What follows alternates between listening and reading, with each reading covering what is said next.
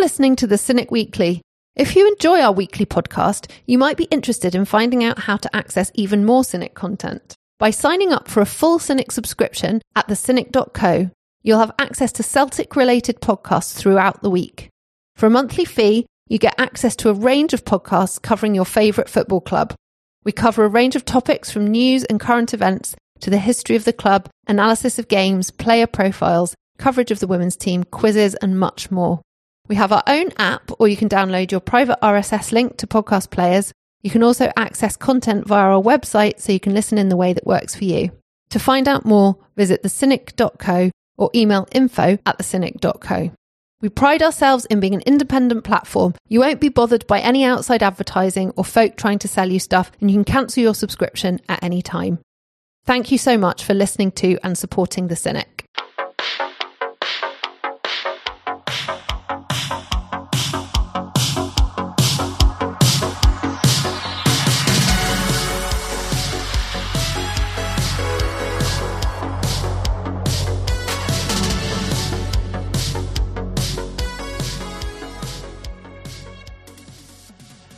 Hello and welcome to the Cynic Weekly on Thursday the 26th of January 2023.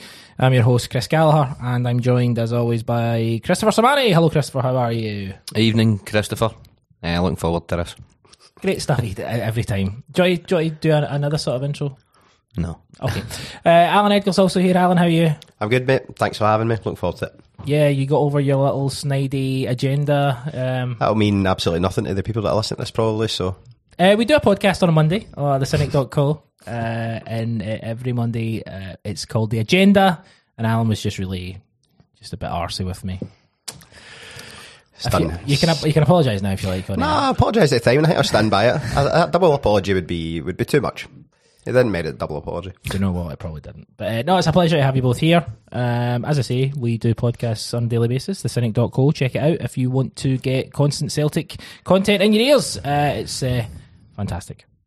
We've got an opening question. In fact, before we get to the opening question, how's things? How are you, Chris? Aye, all right, aye.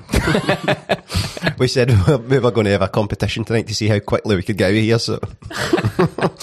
So quickly ask me the next question. I'm on the job. Yeah, I'm good, mate. All good. That's so condescending. Good mate, aye, good mate. No, Chris, how are you? How's things? Aye. No, look, aye, I'm all right. Aye. I'm not here to go into detail. It'd be great if he get questioned by the police, wouldn't it? It'd be brilliant. He wouldn't give up anything. How are you? I'm good. Thanks for asking. Stock answer. What? Stock answer.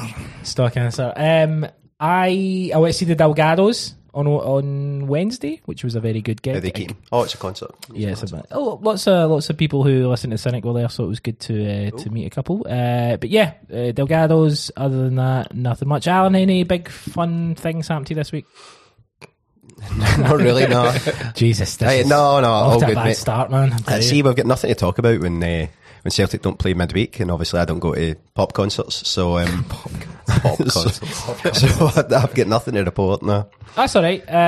Also, when Celtic are really good and on form, it's great because all the stress is taken away, so you feel just a little bit more at ease. We got a couple of questions. We got a fun question. We'll open up a fun question from Danny. I'm going to read out the full thing. Given the rumours on Kieran Tierney's future, would you take him back at Celtic if it means Greg Taylor was sold? The obvious answer is yes. However, whilst a better traditional fullback than Taylor, Tierney would not be as effective in the inverted role for his own system, and Tierney's injury record is a risk for a guy who would be very well paid. Very aware he's highly unlikely to come back to Celtic. It's just a bit of fun. Just a bit of fun from Danny. Sermanni. Mm-hmm. Kieran Tierney's obviously an outrageously good player still. I think a lot of people have written him off, which is, Zinchenko's in fantastic form for Arsenal, and he's keeping him at the team. But, he's still a fantastic player. What's your thoughts on it? It's a fun question, remember. It's just a bit of fun, mate. Just a bit of fun. Buzzing. Kieran Tierney's a better footballer than Greg Taylor. Kieran Tierney's injury problems is obviously a concern. So the caveat was saying that if you brought him back that Greg Taylor would be sold. It's a wee bit cheeky. If the question was would you bring Kieran Tierney back. I would in a heartbeat. I still think he's an excellent footballer. But yeah, hypothetical questions like that, fun. Don't know if it's fun. It's not for you, is it? So I'm not a fun guy. Look, I'd love Kieran Tierney to come back to the club. I think he's an excellent footballer. Don't think it's going to happen, obviously.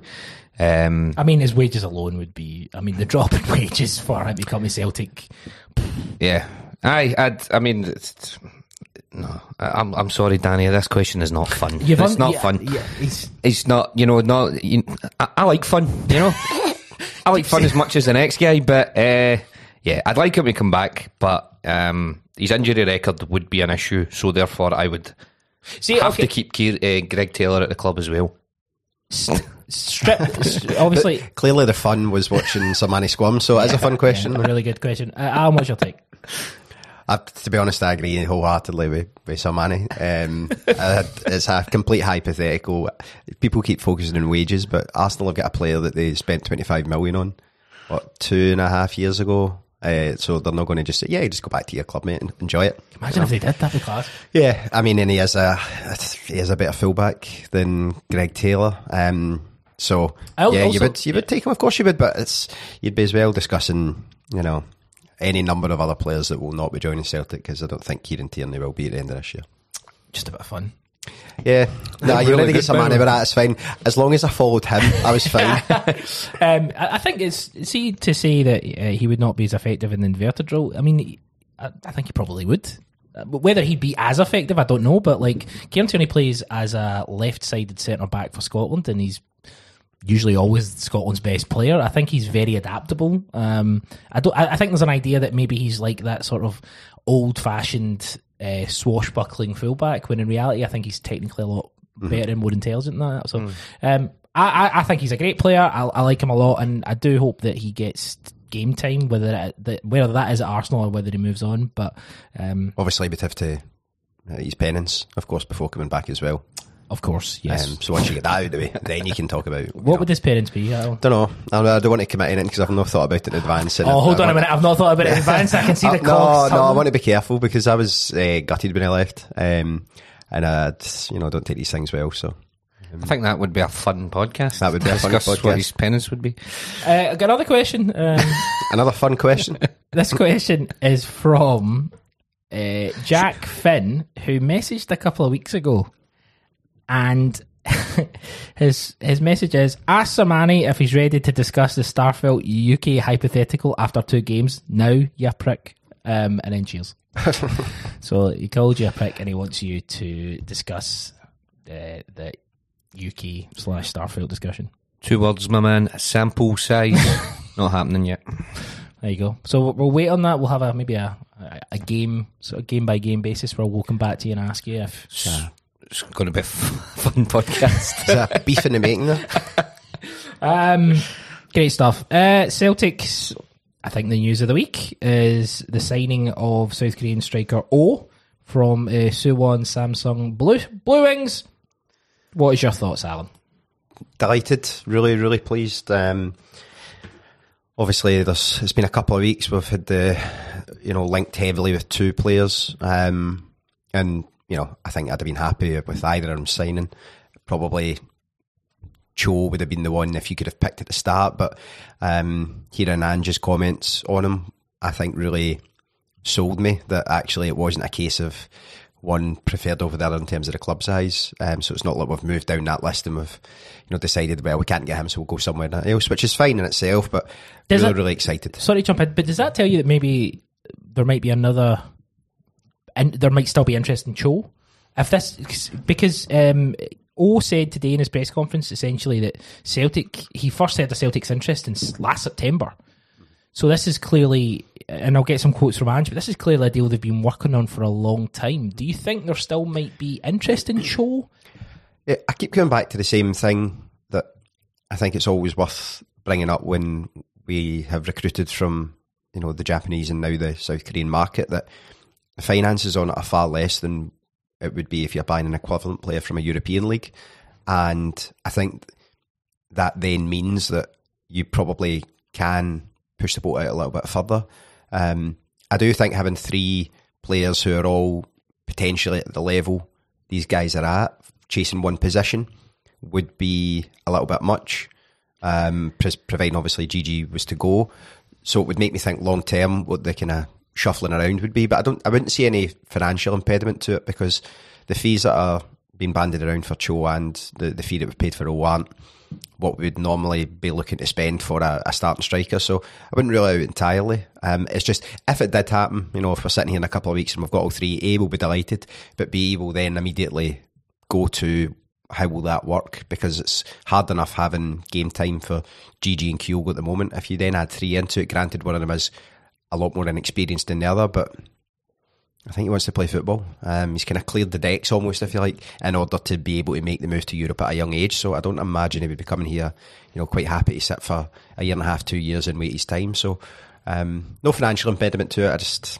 I don't know how it would work in practice, but if Ange wants to take that problem on and deal with it, then I'm quite happy there. As fans, it's just always more the merrier. Give us 3 strikers and we'll be filling our tummies. That's not a great expression, is it? So weird. You're making an ass of yourself on just this. Just give it another striker as well, thank you. Thank you very much. Chris, what's your thoughts on the signing? Yeah, I don't think it's out with the realms of possibility that we'll sign like a third striker, if you will, but it is that whole thing that they're both Cho and O would be central strikers, much like Kyogo, so it's not like you've got that versatility across the front 3, which would maybe make it a more viable option going forward.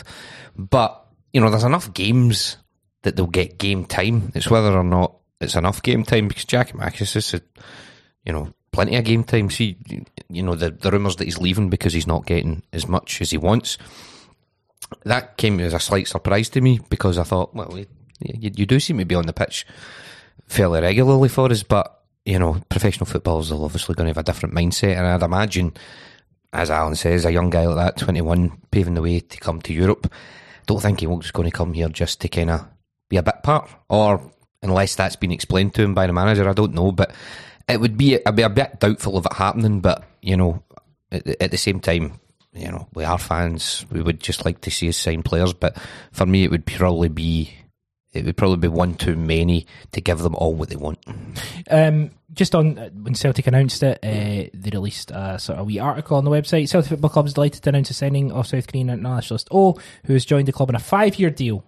21 years old, and he was playing in the K-League 1, and was quoted as saying, "I'm really pleased. He's someone that Mark Lowell and myself identified really early on. It's really credit to the player himself and to Michael Nicholson for the perseverance, because there were times when I thought it wasn't going to happen, but they've persevered and they've got it done. So it's great to have him here. I'm sure he'll add to our football club. I'm really excited by the potential he has, but also the impact he can make straight away." And I really like that he said that. I just think he's a really good fit for us. He's all action, he gets his hands dirty, he works hard and he loves a goal. I had a fair bit of experience of national team and club level playing against Korean club sides, and there are some similarities with Scotland, but more importantly, they're another country where their top players end up playing in the best leagues in the world. The other challenging bit when signing Korean players is that they have to do national service, and one of the advantages of O is that he's already done it. So that's a big positive as well. With that line of the potential he has, but also the impact he can make straight away, isn't it so refreshing, Sermanni, to have a signing and just know that they literally could play in the next game? Yeah, it makes a difference, especially when the manager's very candid and upfront about it, because previous managers and previous signings that we've made, even a guy like Turnbull, if you remember when Turnbull came in, he didn't play for a long time. Same with Sorrow and Klamala and all those guys. Probably a reason for Klamala and Sorrow, but Turnbull as a perfect example, a guy who'd already cut his teeth domestically in Scotland and yet wasn't afforded much in the way of game time until, well, we all know what happened that season. So if we've now got a manager who's signing players with the intent to play them, you can count in one hand signings that have came in and not really made an impact. Even Kobayashi's already played at Iwata. I thought it might have been a wee bit longer before we seen him, but he's already had minutes on the pitch, which says to me that there's an expectation of what players are going to do when they come in, and the manager's not afraid to play them. So when you're signing O and whoever else, you're fairly confident you're going to see them, and you're fairly confident that the manager thinks they're going to make an impact, and that's much better than taking a punt on somebody. And you're waiting in games like Morton where you were thinking, I might get to see them in this game. Well, they don't come. Those games don't come around too often during the season. So if you've got Ange's prepared to stick them on, in any circumstance, then that's great, because you're obviously going to get to see them. Yeah, and I mean, is he ultimately just want to see these players play, as an Allan? Yeah, I think especially over the last 2-3 years, there's been a big turnover, both good and bad. And I think we've now started to realise, particularly with Ange, that if a player's good, he uses him, and he uses him quickly. And if a player's not, then we keep kind of going, well, he didn't play that game, but he's not played in a while, maybe a wee bit unfit. Then you don't see him again the next week, then you don't see him the next month, and then he's gone. So that's kind of, I think that's, sometimes it's reassuring if the squad comes out. Obviously we'll talk about the game on Sunday, but if that squad comes out on Sunday and was on the bench, that's like the first, okay, he's not shite.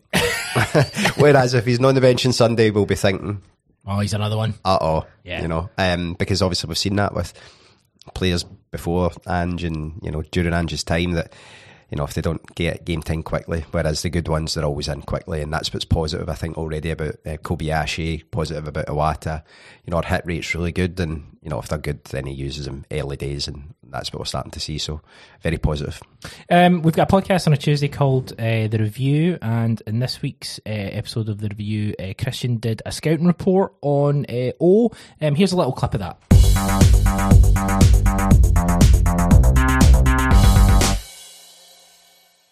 I think the thing with his shots, again, you say, can he play across the front three? He is right-footed. Insta has him as right-footed, but 50% of his shots have been with his right foot.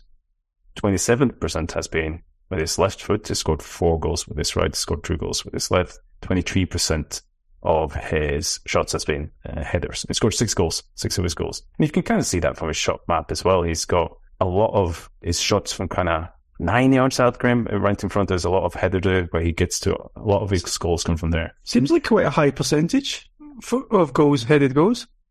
Yeah, he is a bit over 6 foot. And you can kind of see in terms of some of his other stats that he's involved in a lot of aerial duels. Right, he's in the top 16% of all these strikers in terms of how many he's involved in. And you can see from his interception map, he helps out his team defensively because he's got a lot of kind of interceptions in his own penalty box. They'll be going back to win headers and so on. So he's a total lad. Like, is in terms of kind of that, just a physical build. We talked about kind of Celtics having all these links to strikers who at least have a physical build similar to Gigi. But I don't think he's as big, I guess, as, physical presence as maybe similar to Gigi, but he definitely has got a stature about him. He's taller than Diogo. He seems pretty strong as well. He is involved in a lot in terms of aerial duels. So obviously he's a quarter of all his shots are headed. So he's clearly comfortable with that.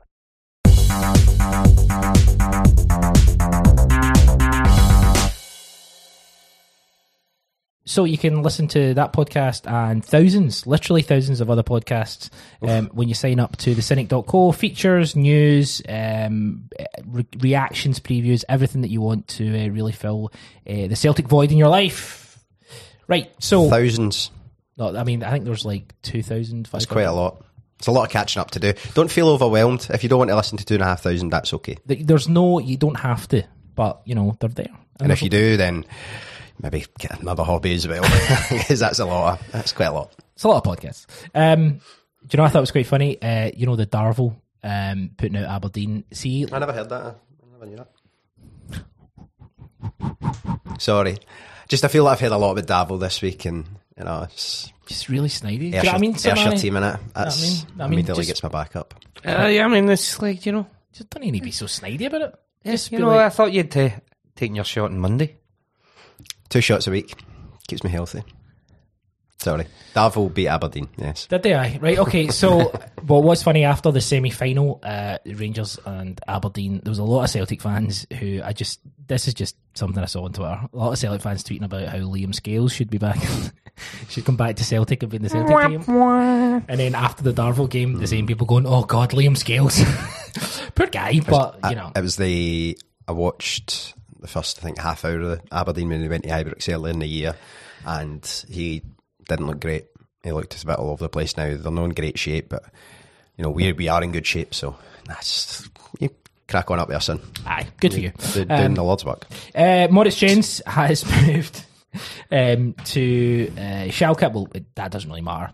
The main point is cancel. He's had his loan cancelled with Celtic. He's moved on to Bundesliga side Schalke. Seems like a genuinely good guy. I thought everything he put out. No, but you know, like he's not like a fucking who was the fullback that we had that was German who was terrible. Jeremy Toljan. It's not Jeremy Toljan. But did he seem like a bad guy? Oh no, he did when he played. Well, he made it clear that he didn't want to be here and all that stuff. I didn't want him to be here either. Aye, Valencia. It was mutual. Yeah, started well there and then you get sent off. Bang! Oh, aye. That's right. 2 yellow cards as well within a space of like 10 minutes, I think. Maurice Jenz, is he the kind of perfect example why the sort of loan to buy market actually can work both ways? It can work both ways because we've had some success in that with Maeda and hopefully with Iwata. I think Iwata's a sort of loan to buy as well. But this is the kind of other benefit when you bring someone in, because I think the asking price for him is like £3.5 million, so that's a big outlay for us. So ultimately it's been a fairly successful situation all round because he played when we needed, he covered, he wasn't horrendous, but he just didn't fit. I mean, I've seen some. I think in general, I don't think much of the support are bothered that he's left. I think there's a bit of debate if you're looking at social media and talking to people over his abilities on the pitch, you know, and his performances. For me, I wasn't a massive fan of Jenz, and I wasn't particularly bothered he moved on. I mean, I think you summed it up there. He wasn't terrible, but early in the season when we were conceding very few goals, I think you could see, you know, there was at least 2 or 3 that I can think of off the top of my head that I would pinpoint him as being. I mean, the Ross County game, he scores an overhead kick, but he's also at fault for goals. Positionally, I don't think he was very good there. So he was never a guy who, you know, when he was in the team, you went, oh shit, or anything like that. But he was never a guy who I thought, snap him up now, because, you know, with the fee that we've got. So yeah, going back to your point about can that work both ways? Of course it can. I think it's a model that you know, it's not always available there, but as long as it's all set up that if it does work, it means that, you know, you're not messing about at the end of the season. But in a circumstance like this, it just means that you can kind of cut your losses. He can move on. No hard feelings. See you later, Morris. He says, I'd like to come back to Paradise one day. I would have no problem with that. Doing a half-time draw. Yeah, as a fan. Yeah. Alan, do you think there might be, with as we've mentioned, the successes of it, do you think that kind of is the way forward? The sort of loan-to-buy idea? Obviously, there are certain, you know, situations where we can go in and, like the Korean boy we've just bought, and some of the Japanese players, you just go in and you buy them because the fees maybe not is high, but with other ones you can wither around it and just, do you think Celtic will do it more in the future, do you think? Yeah, I think there is a tendency to do that, although in saying that, a couple of the loan to buys as a mandatory clause, and I think it's some creative accounting so that, you know, you maybe overspent in one window, you want to kick the can down the road, so it's maybe just worth flagging that up. Obviously this one though, I think everyone's in the same boat that, look, he did a good job when he was here. His form is a little bit spotty, and I think in the end there was probably just too many rough edges with him. And he's not 19, 20 years old. So I think the time it would take to potentially smooth those out, I don't think it was there. And I think we mentioned the same thing last week. We've probably talked about it any time with Jenz. And it wasn't necessarily it wasn't like Champions League level. It wasn't, you know, he struggled at that level, but he was fine domestically. You didn't really know when he was going to, you know, have a really good game, because against Real Madrid, as we always point out, very, very good largely. In fact, exceptional, to be fair, for that first 60, 70 minutes. but then in other league games it wasn't there, and that would be the concern. Because then if you've got a defender that's good enough domestically, you then know, right, we need to improve for Europe. Whereas you get a player like that, sometimes just maybe concentration isn't quite there, then I don't think the upside was there. And if that £3.5 million fee is reported, then I don't think at any point this season really anyone would have stuck their neck out and said that would have been good business. As I say, the age thing, I think he's got a good few years to learn his craft. And I think he said when he came in as well, to be fair, that he wanted to play football, and that the reason he had moved on was because he needed to play football, and he kept talking about that, and that's important to him. So I think it was kind of on the cards, to be honest, pre-World Cup. I think we talked about it, and I thought it was highly likely that if we did bring another centre-half in, then he would go, because obviously there will be suitors after him. People will have seen what he's capable of. So yeah, there's a better fit out there for him than us, to be honest, I think. Who do you think's with the fact that Jenz has the loan contract's gone and he's now not with us, do you think that gives a little bit of hope for Stephen Welsh that he, because I just think obviously when Starfelt was out, Jenz was, he usurped, because Welsh certainly started the season as third choice, and then Jenz kind of overtook him, and then obviously the last couple of weeks it was clear that Jenz was going. So I wonder what, essentially the question I'm asking Sermanni is, what do you think this kind of does for Stephen Welsh? Does it do anything, or has his situation changed in any way? Not generally speaking, because it's not like Jenz is gone and anybody thinks that there's a shootout between Kobayashi and Welsh. I think it's pretty clear. Well, making assumptions, but on the basis that Kobayashi played and Postecoglou brought him in and Jenz is gone, it's going to be Kobayashi is to try and usurp Starfelt or Vickers from the team. I think I would guess that the manager sees him at that level, certainly in the mix for one of those two starting positions. Welsh, I don't think so. I mean, does it improve his chances? Not well. It improves his chances from yesterday because there was an extra centre half who was ahead of him, but now there's one of them's gone, so that's slightly improved. But fitness pending, I don't think he's really going to get a look in. But I do also think that Ange would probably trust him in most domestic games if he had to, but he's not somebody who he sees in his long-term plans maybe. Or, he might come out and say that, he might develop into that. But at this point just now, no. For me, it's just one in, one out, and he's still where he was in the pecking order. We'll talk about Morton briefly, because obviously time has passed since then, but Bosun Lawal came on against Morton and Stephen Welsh didn't. Now Stephen Welsh is just back from injury as well, so there's lots of considerations. But Ange tends to, if he puts someone on the bench, he tends to say, well, they're available to pick. That fourth centre-back position, if you want four... Allan, do you want four in your squad? You want four centre-halves? That fourth one, or the fourth choice? You're not going to have four vying for two positions. You usually have two favourites, right? Yeah. The third one will be in and amongst it. The fourth one, probably a youngster.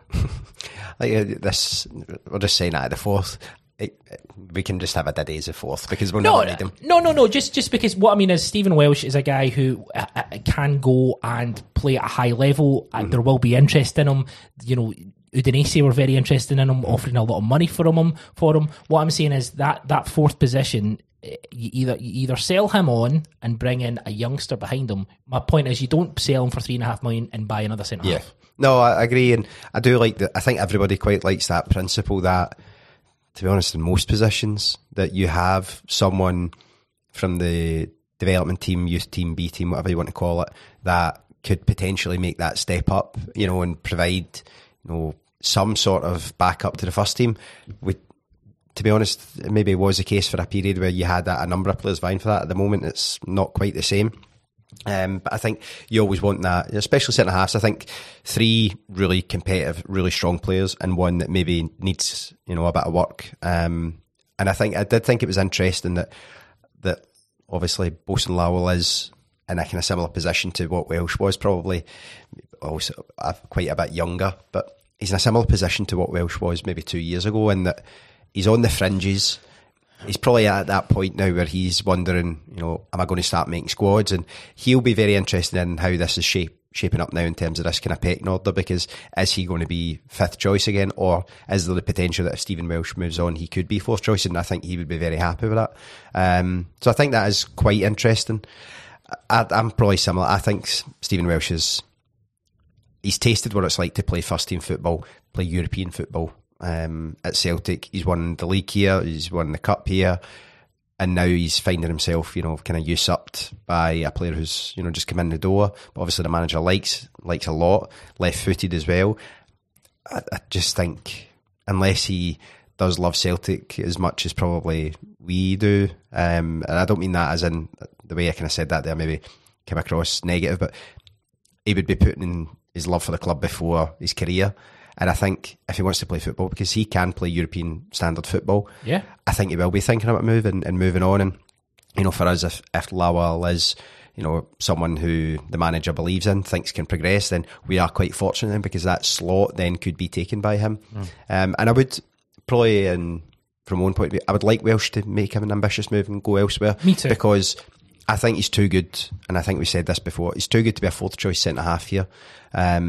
As in, he probably is a player that has got a good future ahead of him. I don't think he's going to be a Champions League star, but I think he is a good player, and I think he's got a good future ahead of him. And selfishly, I think he's got a value as well, and it would be another big success for the academy, that you've moved a player on who'll go and play a good standard of football and will make a significant profit on. So, I'd quite like to see that happen. And he's done great for us. He's done a lot better than certainly most people would have expected, and I think that's a real credit to him. So, yeah, that would be my thoughts on that situation. Welsh, I mean, I think it was on the agenda when you were getting tore right into Gal. The point was made regarding players like Doig going to Italy and Hickey, and maybe they were at a level where you wouldn't have pointed the finger at those players and says, no, we really need to get them at Celtic. There's a part of me that thinks Welsh is that sort of level of player, but we've got him at the club. He's not standing out here. And if he took that ambitious move, as you say if he went to Udinese, I wouldn't be surprised if you started to hear about some of the stats and the numbers and all that we're hearing for certain other players, just because it's a different environment, different coaching style and things like that. Different pressure. Well, there is a different pressure there as well. But I think it's fair to say that guys like Hickey and Doig wouldn't have progressed the way they would have if they had stayed in Scotland. Even if they came to us, I don't think that's too much of a step to say. That's maybe the same for Welsh. If he takes the plunge and makes a move to Italy or a league like that, that could make him a more well-rounded player, when the opportunity for that to happen here doesn't really exist. And I think that's just a circumstance of, you've talked about the pressure, you have to win here, you don't have that room to breathe, whereas a club like Udinese or some of the other Italian lower half clubs, he would have that, and he would also benefit from a different style of coaching. I agree with that entirely, and I think particularly to Welsh, I think when we talk about his value, you then talk about his value down the line, because you think that progress he's made in 18 months here, if he was to go and play first team football week in, week out over 2 years, he would be a far better player in 2 years than he is now. Absolutely. I don't know why it came into my head, but we were talking about Jenz as well. Do you know what player he really reminds me of? Celtic centre half from years gone by, Glenn Loovens. Who Jenz does? Jenz, as in, see when he's good, you look at him and think, there's a really good player in there, and then he does something, you're like, you shouldn't have done that. You shouldn't. And it's that, I think he would probably have that same, I think if we were to stick with him, he would have that same kind of 3-4 year career where some really, really good games, some big games, and then some really low points, and he would just continually be quite a spotty player. Glenn Loovens was one of those guys, and I can throw Jenz in there now as well, because he's left, so it doesn't really matter. And I don't mean this is going to sound really bad, it's just you didn't really trust him to do the right thing, and he would have really good games, and he'd perform well, and then bomb scare. Kenny Miller at Ibrox. Move on. It was like a big Doug, Glenn Loovens, wasn't he? He's lovable, but ultimately, you've got to keep a tight rein on him. No, I mean, that was it. That's actually a bit harsh on Jenz. Let's move on. Sorry, Moritz, because he is obviously a massive Celtic fan. I believe he takes in all the Celtic podcasts, all 10,000 of them. Yeah. I haven't seen Glenn back at Parkhead recently. Anyway, Cameron Carter-Vickers, Greg Taylor been spotted training. That's just a boost for us. Are those two players, Chris? Would you put them? I know we're only in January, but would they two be nominations for Player of the Year for you from Celtic perspective? Yeah, they're in there. I mean, I think they are. I mean, out of that back four, they're probably the two most important players. I think we've covered how good they both are. We've covered how good Greg Taylor's become. And I think that's also magnified by who his backup is as well. So, yeah, they're definitely up there. Consistency-wise, top-level performances for both of them. So having them both back in training is massive for us. But it's a bit early to be picking your Player of the Year, but, you know, up to this point in terms of the levels they've been at and their consistency, you wouldn't have any problem with them being in the running. Yeah, I mean, Allan, it just shows you how important they've both been. They've been fantastic at the back, and obviously I know people aren't the biggest Starfelt fans. There's a lot of kind of debate and stuff, but he's missed a lot of the season, and having them two consistently there has proved very, very important. Yeah, they've both been excellent this season. Really, really consistent, really reliable, and that's what you need. And they're kind of, it sounds very much, you know, that they are quite important as well. I think Greg Taylor, I mean, you see it from Celtic's media output. I think he's very well liked in the squad. And Cameron Carter-Vickers, just that consistency. I think he would be the player people would pick out and say, you know what you're getting from him every week, and that's so important for players. I will say I don't think either of them will get Player of the Year though. I think it's quite an open field this year so far. I know it's only January. I think it will go to a midfielder and attacker. I don't think it's a year for it. Yeah, but what I mean is they would just be in the conversation. Honourable mentions. Jesus. Good Fall Out Boy song, of course. I just wanted to mention the Paradise Pit Stop. It's something that the Celtic Foundation are putting on. I saw this today, and you know, we are very critical of the club in a lot of ways for a lot of different things, but I just wanted to read this out.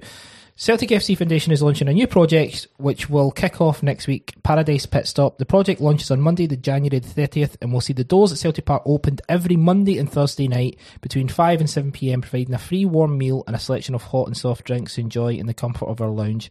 Club and Foundation colleagues are volunteering their time to serve up food and provide a warm welcome to those coming along. To keep children entertained, there will be games available and also a quiet space if they want to do their homework. I just think, as I say, we're very critical, rightly so a lot of the time, but that's the sort of thing Celtic should be doing now, Chris.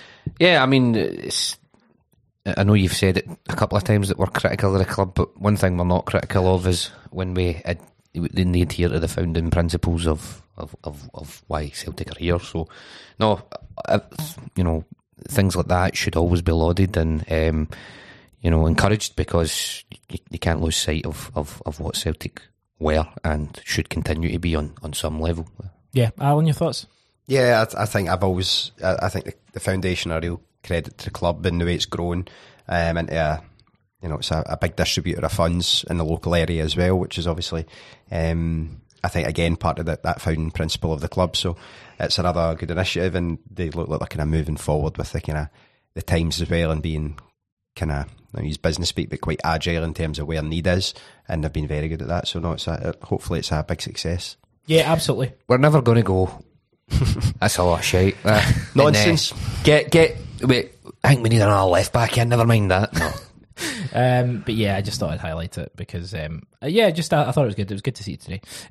Or in regards to last week, Celtic 5, Morton 0 in the Scottish Cup. It was well, you tell me, Chris. What did you think of it? It was a cup tie against a lower league opposition. You know, they were. just running through the facts.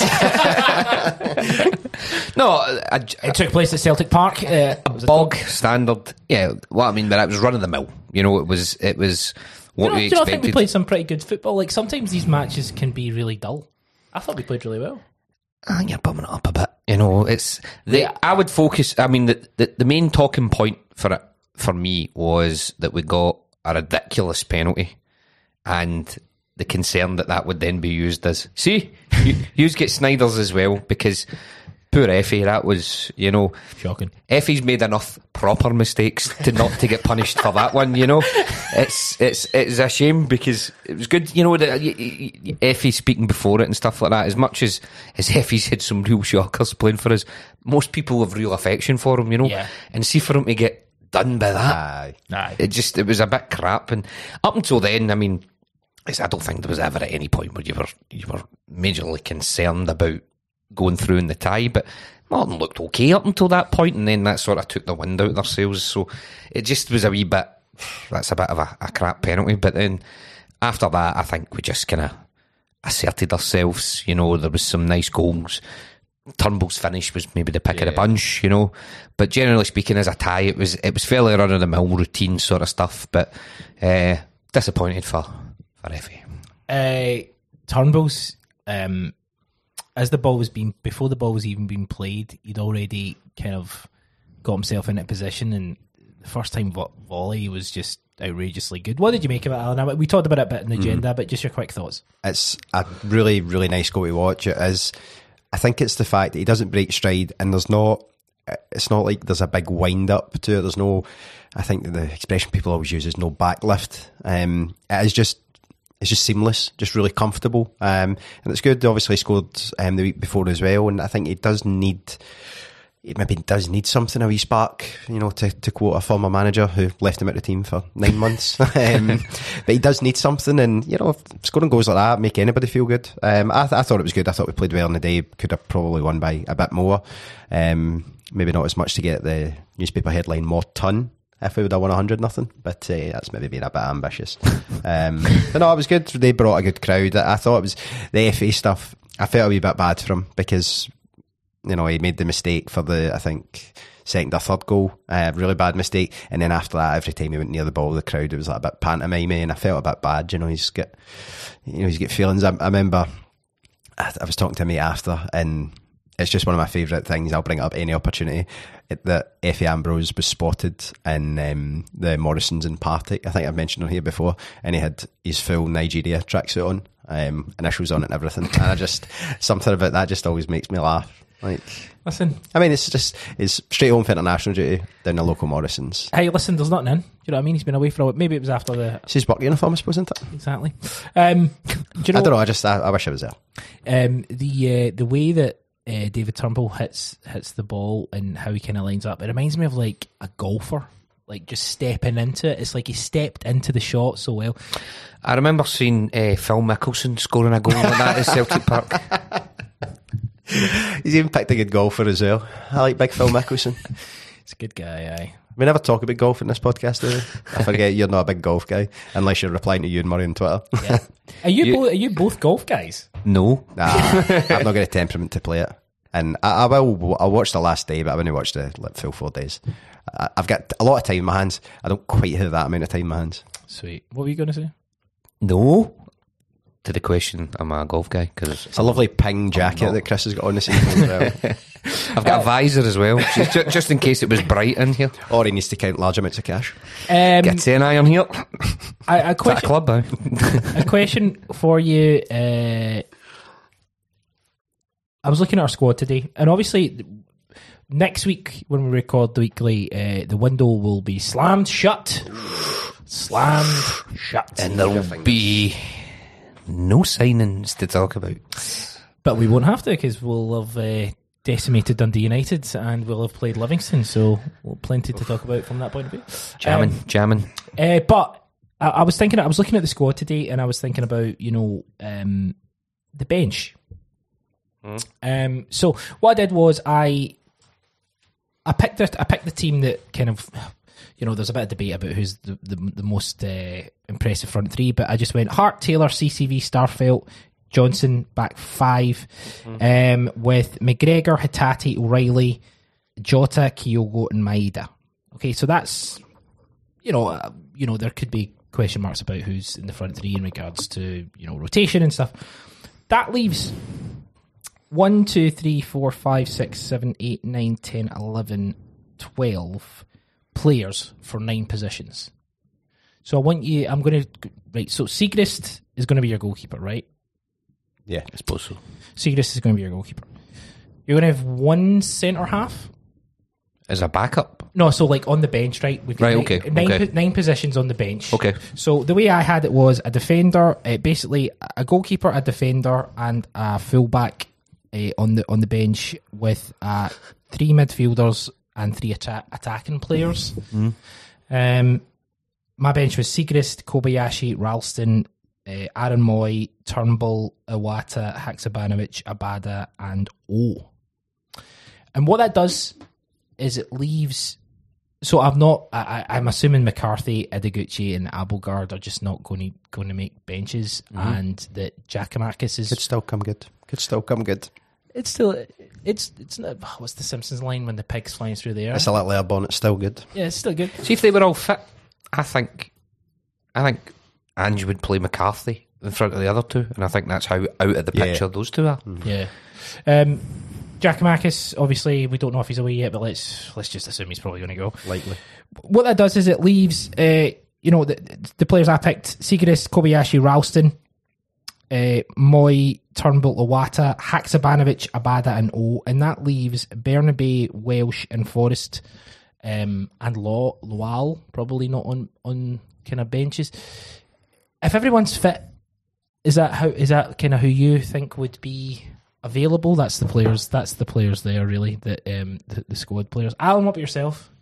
Yeah, I probably am inclined to think that. I think just the way injuries have went, though, we've not been quite in that situation yet where we have had to make the decision. Squad, who are the guys that will be left out? Because it is quite a strong bench. I feel like we say this every summer or every kind of window, though, and then 3 months later, we're all going, we need this. He thought it was really good. Like when we brought Abelgar in, we all thought, right, that's that position sorted. Here we are, one window down the line. Abelgar is hopefully on the way out, and Iwata is now that player who we really like and will feature. So it is interesting. I would just be guessing. I think obviously one of the fullbacks would be one of the ones I would look at and think, right, do you need 2 fullbacks on the bench? I think it's interesting because I don't really think there's much. I've got. If you take one of the fullbacks out, I've got Siegrist, Kobayashi, or Starfelt. One of the fullbacks, Iwata, Haksabanovic, Moy, Abada, O, and Turnbull. And there's a lot of competition. There's a lot of guys there that will not be happy with that. I think maybe a wee bit. It's tricky. It's hard trying to think who you would leave out, and mainly because the name that you left out was obviously James Forrest, which was noted. Yeah, I mean, I'm very pro Forrest. What's your take on it, Chris?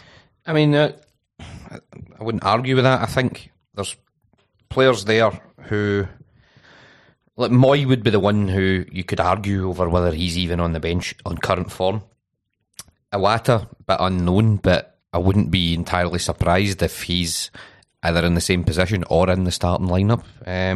Haksabanovic, we're kind of waiting on him doing what we think he can do. I thought he was going against Morton, and again, opposition aside. But we're still waiting on that, and that might happen.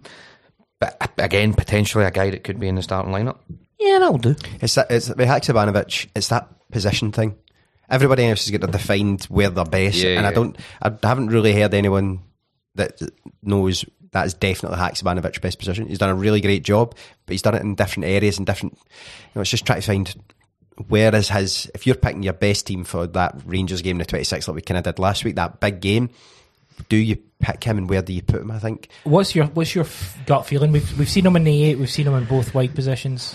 I liked him in the 8, but he's probably too much of a luxury, to be honest.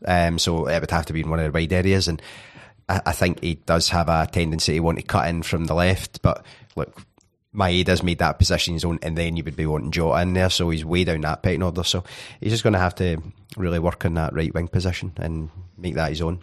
Do you like Haksabanovic? Do I like him? Yeah. Do you think he's a good player? Yeah, he looks a good player, but I think that position point's well made. He's a guy who I don't know what his natural position would be. Perhaps on the left, maybe of the front three.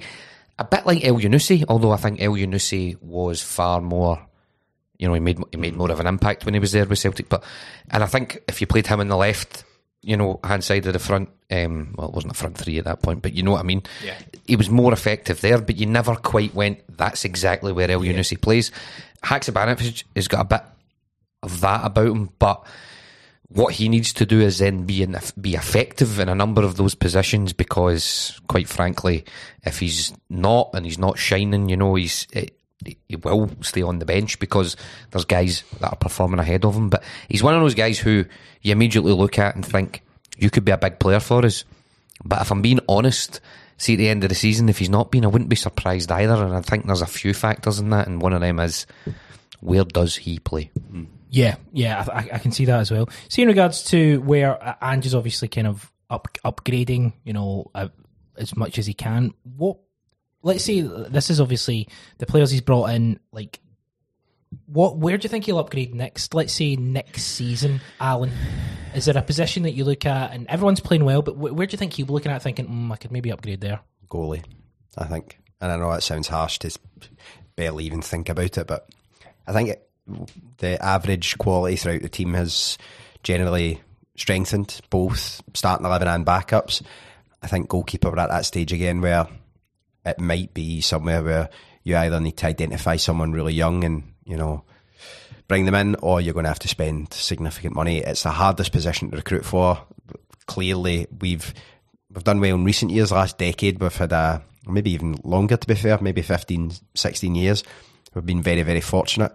Prior to that, and you maybe have to be a wee bit older, but we had a long, long barren run of consistently bad goalkeepers. A cast of characters that would make you wince. I was talking about Gordon Marshall with my brother in the pub the other week, and the sigh that he gave as soon as the name came up right away, it's as if I had given him horrible medical news. Lil Z on Twitter, who at midnight posts of this day kind of goals and all that. Every single time there's a goal that's conceded between like 1992 and like 1997 or 96, 97, it's always Gordon Marshall's fault. Like he's hands down one of the worst goalkeepers I've ever seen at Celtic. And see, even going back a bit further, I mean, Pat Bonner. Pat Bonner had a lot of affection with the support, but the support have an affection for him, but a lot of the support who've got an affection for him will still turn around and go, what you need to remember about Pat Bonner is Ian Andrews and Gordon Marshall and a number of other goalkeepers took him out of that Celtic team. So even a guy like Bonner, who played for us for a long time, he just wasn't very good, And Bonner was a good shot stopper, collecting the ball and things like that. And there were things that went against him. Here's me making excuses for him now. Didn't have a dominant centre half. I think when you had somebody like Paul Elliott playing in front of him for a season, that made a difference, But fundamentally, Craig Gordon is probably the third or fourth best goalkeeper I've seen at Celtic. And there's a guy with a lot of flaws. And I think it says a lot about the keepers that we've had in our lifetime, certainly. Who would be ahead of him? Boric and Forster. Yeah, of course, but you said third or fourth. Well, it's between him and Hart. Interesting. Giakoumakis, Yankees are dead cert. We've got a couple of days left of the window. Rumours flying around about various kind of things happening, but Love it. Nothing's confirmed. But Love it. It's great, isn't it? Chris says he's going to go in the next couple of days. Atlanta in the MLS. I've been linked with them, and there's a lot of kind of there's still interest from the Japanese club as well. What's your gut tell you? Well, my gut tells me he's going, and I'm already over it. He really is keen to get out here, buddy. No, I would have went on, but he's cut in with your sniggering and laughing, For me, are you two all right? Are you two okay? I think we get sacked. Chris, go on. I mean, Giakoumakis is a guy who I like. I think he's got good, He's got good attributes to his game. But I've never ever looked at him and thought, you're going to be that difficult to replace. Now, some people might disagree with me. All being well, he hadn't perhaps kind of made overtures to leave the club because he wanted to play more first team football. I wouldn't have been looking to move him out the door. I wouldn't have been, I wouldn't even have crossed my mind. But when he decided that he was going to go, I didn't go, oh no, that's a real problem. I just assumed the club would identify somebody that they would bring in who they thought they could replace him. Okay, we've not seen Owen, we've not seen him on the pitch, but I'm assuming that's exactly what they've done. And if he disappears, he goes with decent enough wishes, much like Jenz, although he contributed more. No hard feelings to him. You know, I get it. He's 28. He's played as a journeyman for most of his career. Put a couple of quid in his pocket. Absolutely no problem. Yeah, I think largely the same. I think it's a good move for Celtic, to be honest. I think the only potential is there's maybe a short-term issue and, you know, potentially, you know, how quickly he'll can get up to speed. Obviously, Ange just said that, but, you know, the only way that you know that is if he can come in and make an impact, because I think I think I probably was, and I'm quite critical of Giakoumakis just because he's leaving. I can't roll back on it. I think sometimes his overall game I found wanting at times, and I think maybe far beyond the standard of what you need.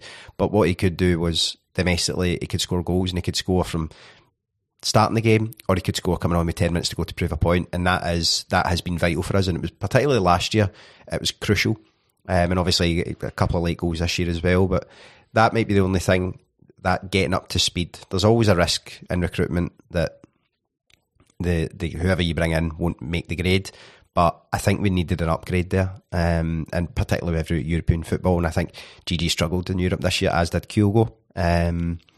So I think it was important that we moved him on. We looked like we're going to get a good fee for him, or we look like we're going to get a fee for him.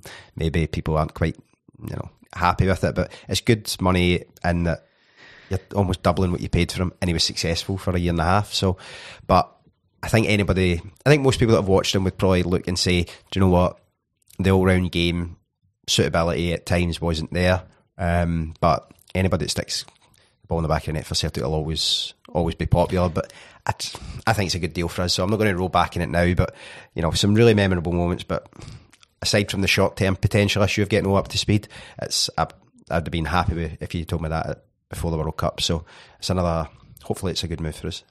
I mean, another thing for him as well is, you know, I would tend to agree with Allan's kind of assessment of his overall game, and there being some real shortcomings there, especially for a guy his size, because we automatically assumed that he would be able to hold the ball up and link players in better than he really wasn't very good at that, actually. You know, but for him, he'll say, he scored in the Champions League. It's easy to forget that he scored against Shakhtar at home. So that's a feather in his cap when his agents kind of punting him around Europe. Champions League goal scoring striker, top scorer in the Eredivisie. Show me the money. But that kind of belies some of the underlying issues. I reckon if he does go to the MLS, I know we're not particularly interested, but I reckon if he goes to MLS, I could see him score an absolute barrel load there. Aye. I guess it depends on the team and the service, but Atlanta are a very a team with a lot of potential, who I think they won the MLS Cup last year, and it's probably a really good fit for them. Did you Google that? It's called research, brother. But the way you did it, I think, from my recollection, we heard the Titan. No, but they're owned by, there's a connection with Aberdeen and all that, and they're a club who kind of want to kind of go up. So I think it'd be great for them as well. But we'll see. I mean, there's still, as we say, there's another couple of days left in the window. I think, again, as well, we said it maybe a couple of weeks ago, if we can improve the average of players that we sign in that bracket of whatever it is, 1.5 to 3 million, and they can do your turnover a year and a half, and then you can maybe move them on, it's good for them, it's good for us. If that would have happened with every striker we'd bought over the last 15 years, we would be far richer, and we'd have a lot more probably trophies in our cabinet, especially in that kind of 2010 to 2015 era, where some of the strikers that we spent money on is just grim. Before we Dundee United, obviously we're going to kind of look ahead to that game on Sunday, but I was looking back at some of the Dundee United games this afternoon, and I remember we played Dundee United last season. Let's get the exact date for you. It was the 14th of March, and we played them in the Scottish Cup. And Gigi was appalling. Every single one of his touches, the game, yeah. It was absolutely dreadful. And he scored a hat-trick. And it was just one of those where, like, I remember watching it thinking, this guy literally, he can't, he can't hold the ball up. He kept slipping. He was like Bambi on ice. His positional play was terrible. He scored a hat-trick, and it's kind of like it's hard to. It's like at fives, if somebody tries like a really hard pass, and you shout at them as they make the pass, and then it turns into something really good. You've either got two options. You can say I was wrong, or you can go, you get fucking lucky there, and always choose option B. I remember that game, the late one I think was kind of bundled in. Oh, I bundled it over the line. I like a bundled in goal. Before we look at Dundee United, can you see Celtic doing any more business in between now and the window closing? Potentially. I think the ethos the manager has is if something comes up that improves the squad, in certain, areas or whatever, then he'll take that deal. I think if the window's shut just now, I'd be comfortable, and I think he would, and I think the majority of the Celtic support would. You just like that wee buzz going into the last day that you're going to sign someone, and I wouldn't rule it out. See until he says, like, see if he says something like the 28th or something. He goes, "We're no signing anybody. It's definitely not happening."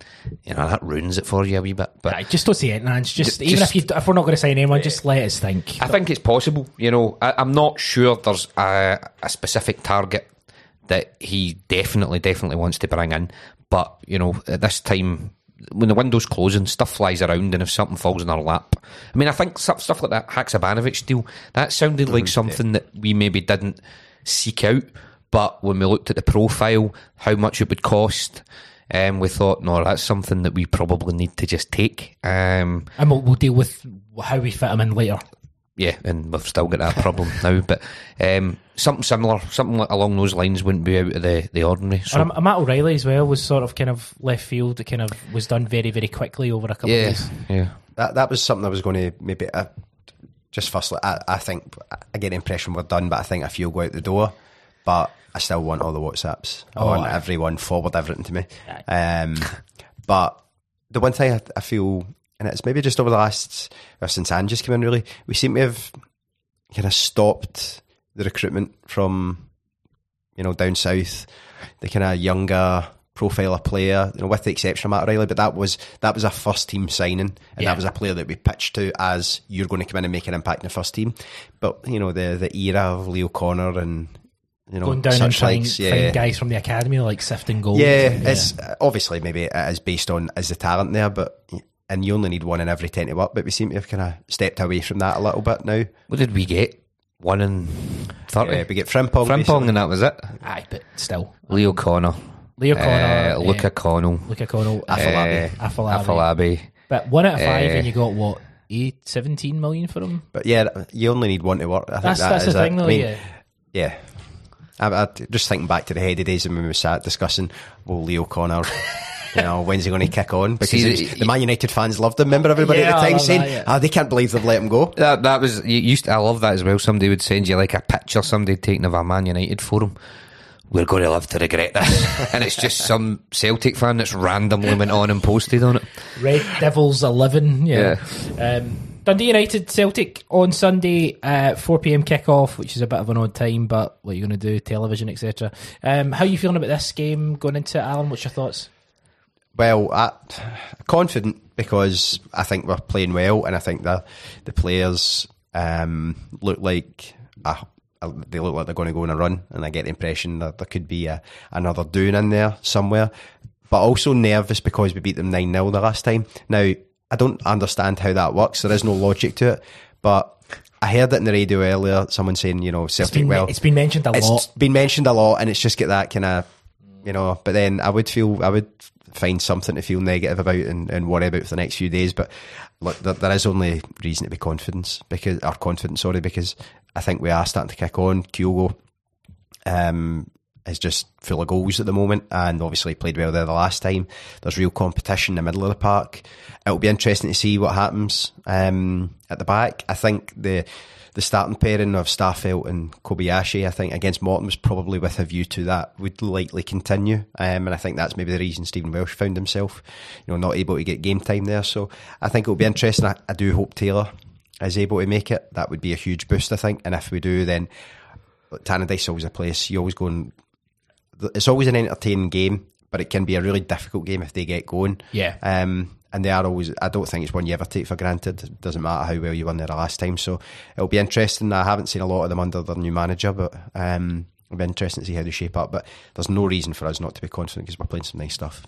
Chris, your thoughts? I always like going to Tannadice. I always like going to the ground when a good stadium. I always like the atmosphere. Unfortunately, not going this Sunday, but it's normally been fairly kind to us as well when we go up there. But you can't take that for granted. We beat them 9-0, just in case you weren't aware of that. And they had a bit of a disaster under Ross, but there's been a wee uptick recently. I think there's a wee bit of daylight now between them and the bottom clubs. So it's one of those ones where I look forward to it. Like Tannadice is different from like going to Tynecastle in my head, or even previously going to Livingston or Kilmarnock. Sometimes for different reasons, the pitch or whatever, or the perceived hoodoo, and Tynecastle being Tynecastle. I don't really normally feel that way about Tannadice, but I'm also cautious and wary of because they're a club who they deserve kind of respect, if you will. But in fact, I'm just going to roll back in that. It's just somewhere I enjoy going, and I think we normally do well, and I'm expecting us to do that on Sunday. I'm just hoping this doesn't come back and bite me. I think it's a place, like, see, when you're talking about the difference between that and some other games, I think Tannadice, whether win, draw, I think it's a place where you go and you get a good game there. Hopefully it's a good game for us, because that's what we define it as, but I think it's a place where even if you're watching it on the TV, they've got the capability, because they're a decent footballing team, they have a good fan base, it's an appealing game to watch. And I think from our point of view at the moment, I think the more we can play against teams who actually quite fancy a game, the better, because I think when you go to Livingston, you know what you're going to get. Aye. Score a goal and just then wait for the game to finish. Tynecastle is so competitive that you're happy to get out of there with a win, whereas Tannadice, I think, is one you can genuinely look forward to. So no, I think it's I'm really excited for it. See, in regards to there was a Sky Sports kind of interview with Chell McGrew and Stephen Fletcher, and they did mention the 9-0 and all that. Do you think that'll play in the players' mind? I think because they said their mind, I'd imagine. They said it won't, and it doesn't. But as they discussed it on live TV, exactly. But player pride and all that. Do you think it works for us or against us a little bit with those players? I don't know about Sermanni. I don't think he comes into it at all, to be honest. I think we think about it as fans probably a hell of a lot more, and broadcasters, newspapers will be focused on it because it's nice airtime. But I think in reality it doesn't, because it's a game in its own merits. I'm sure they'll definitely not want to get beaten 9-0 again. But if there isn't a game that you can say that before, then you're probably not cut out to be a professional footballer. They've done okay recently. You mentioned that, Chris. Their last game was a 2-2 draw at Hibs. They actually conceded late in that game. To Hibs? Yeah. They lost 2-0 to Rangers at Tannadice, but they played really, really well for about 50 minutes. As in, they had a number of chances, but they just didn't convert them. They got a penalty?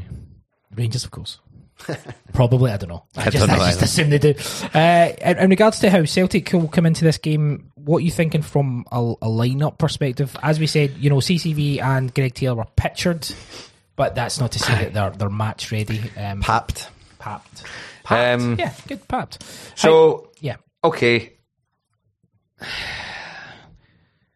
Always go kind of safe in these things, so I won't. He's writing it down. He thinks he's... Well, I've got a tendency to pick 12 players, mate. So he's done that a couple of times. Hart, Bernabe. Taylor's no making it. Vickers is, though. And Starfelt, Johnson, McGregor. Okay. O'Reilly. Iwata. Oh, so you're dropping Hitati? Resting him. Okay. Kyogo, Aida, and Jota. He's going to mix it up in the midfield a bit. Well, he's probably not, but I'm just going to say that, That's funny because, when he talked about Iwata when he first came in, when Iwata was kind of Iwata's press conference, he was basically saying that Iwata is probably a couple of weeks, he said, away from being involved, and then a week later he's coming on against Morton. What have you got? 2 weeks later, I've got him starting at Tannadice. So. I'm going very safe, to be honest. Different, but safe. I think it'll be, and bearing in mind I got 11 out of 11 last week, obviously. Wrong. So he did.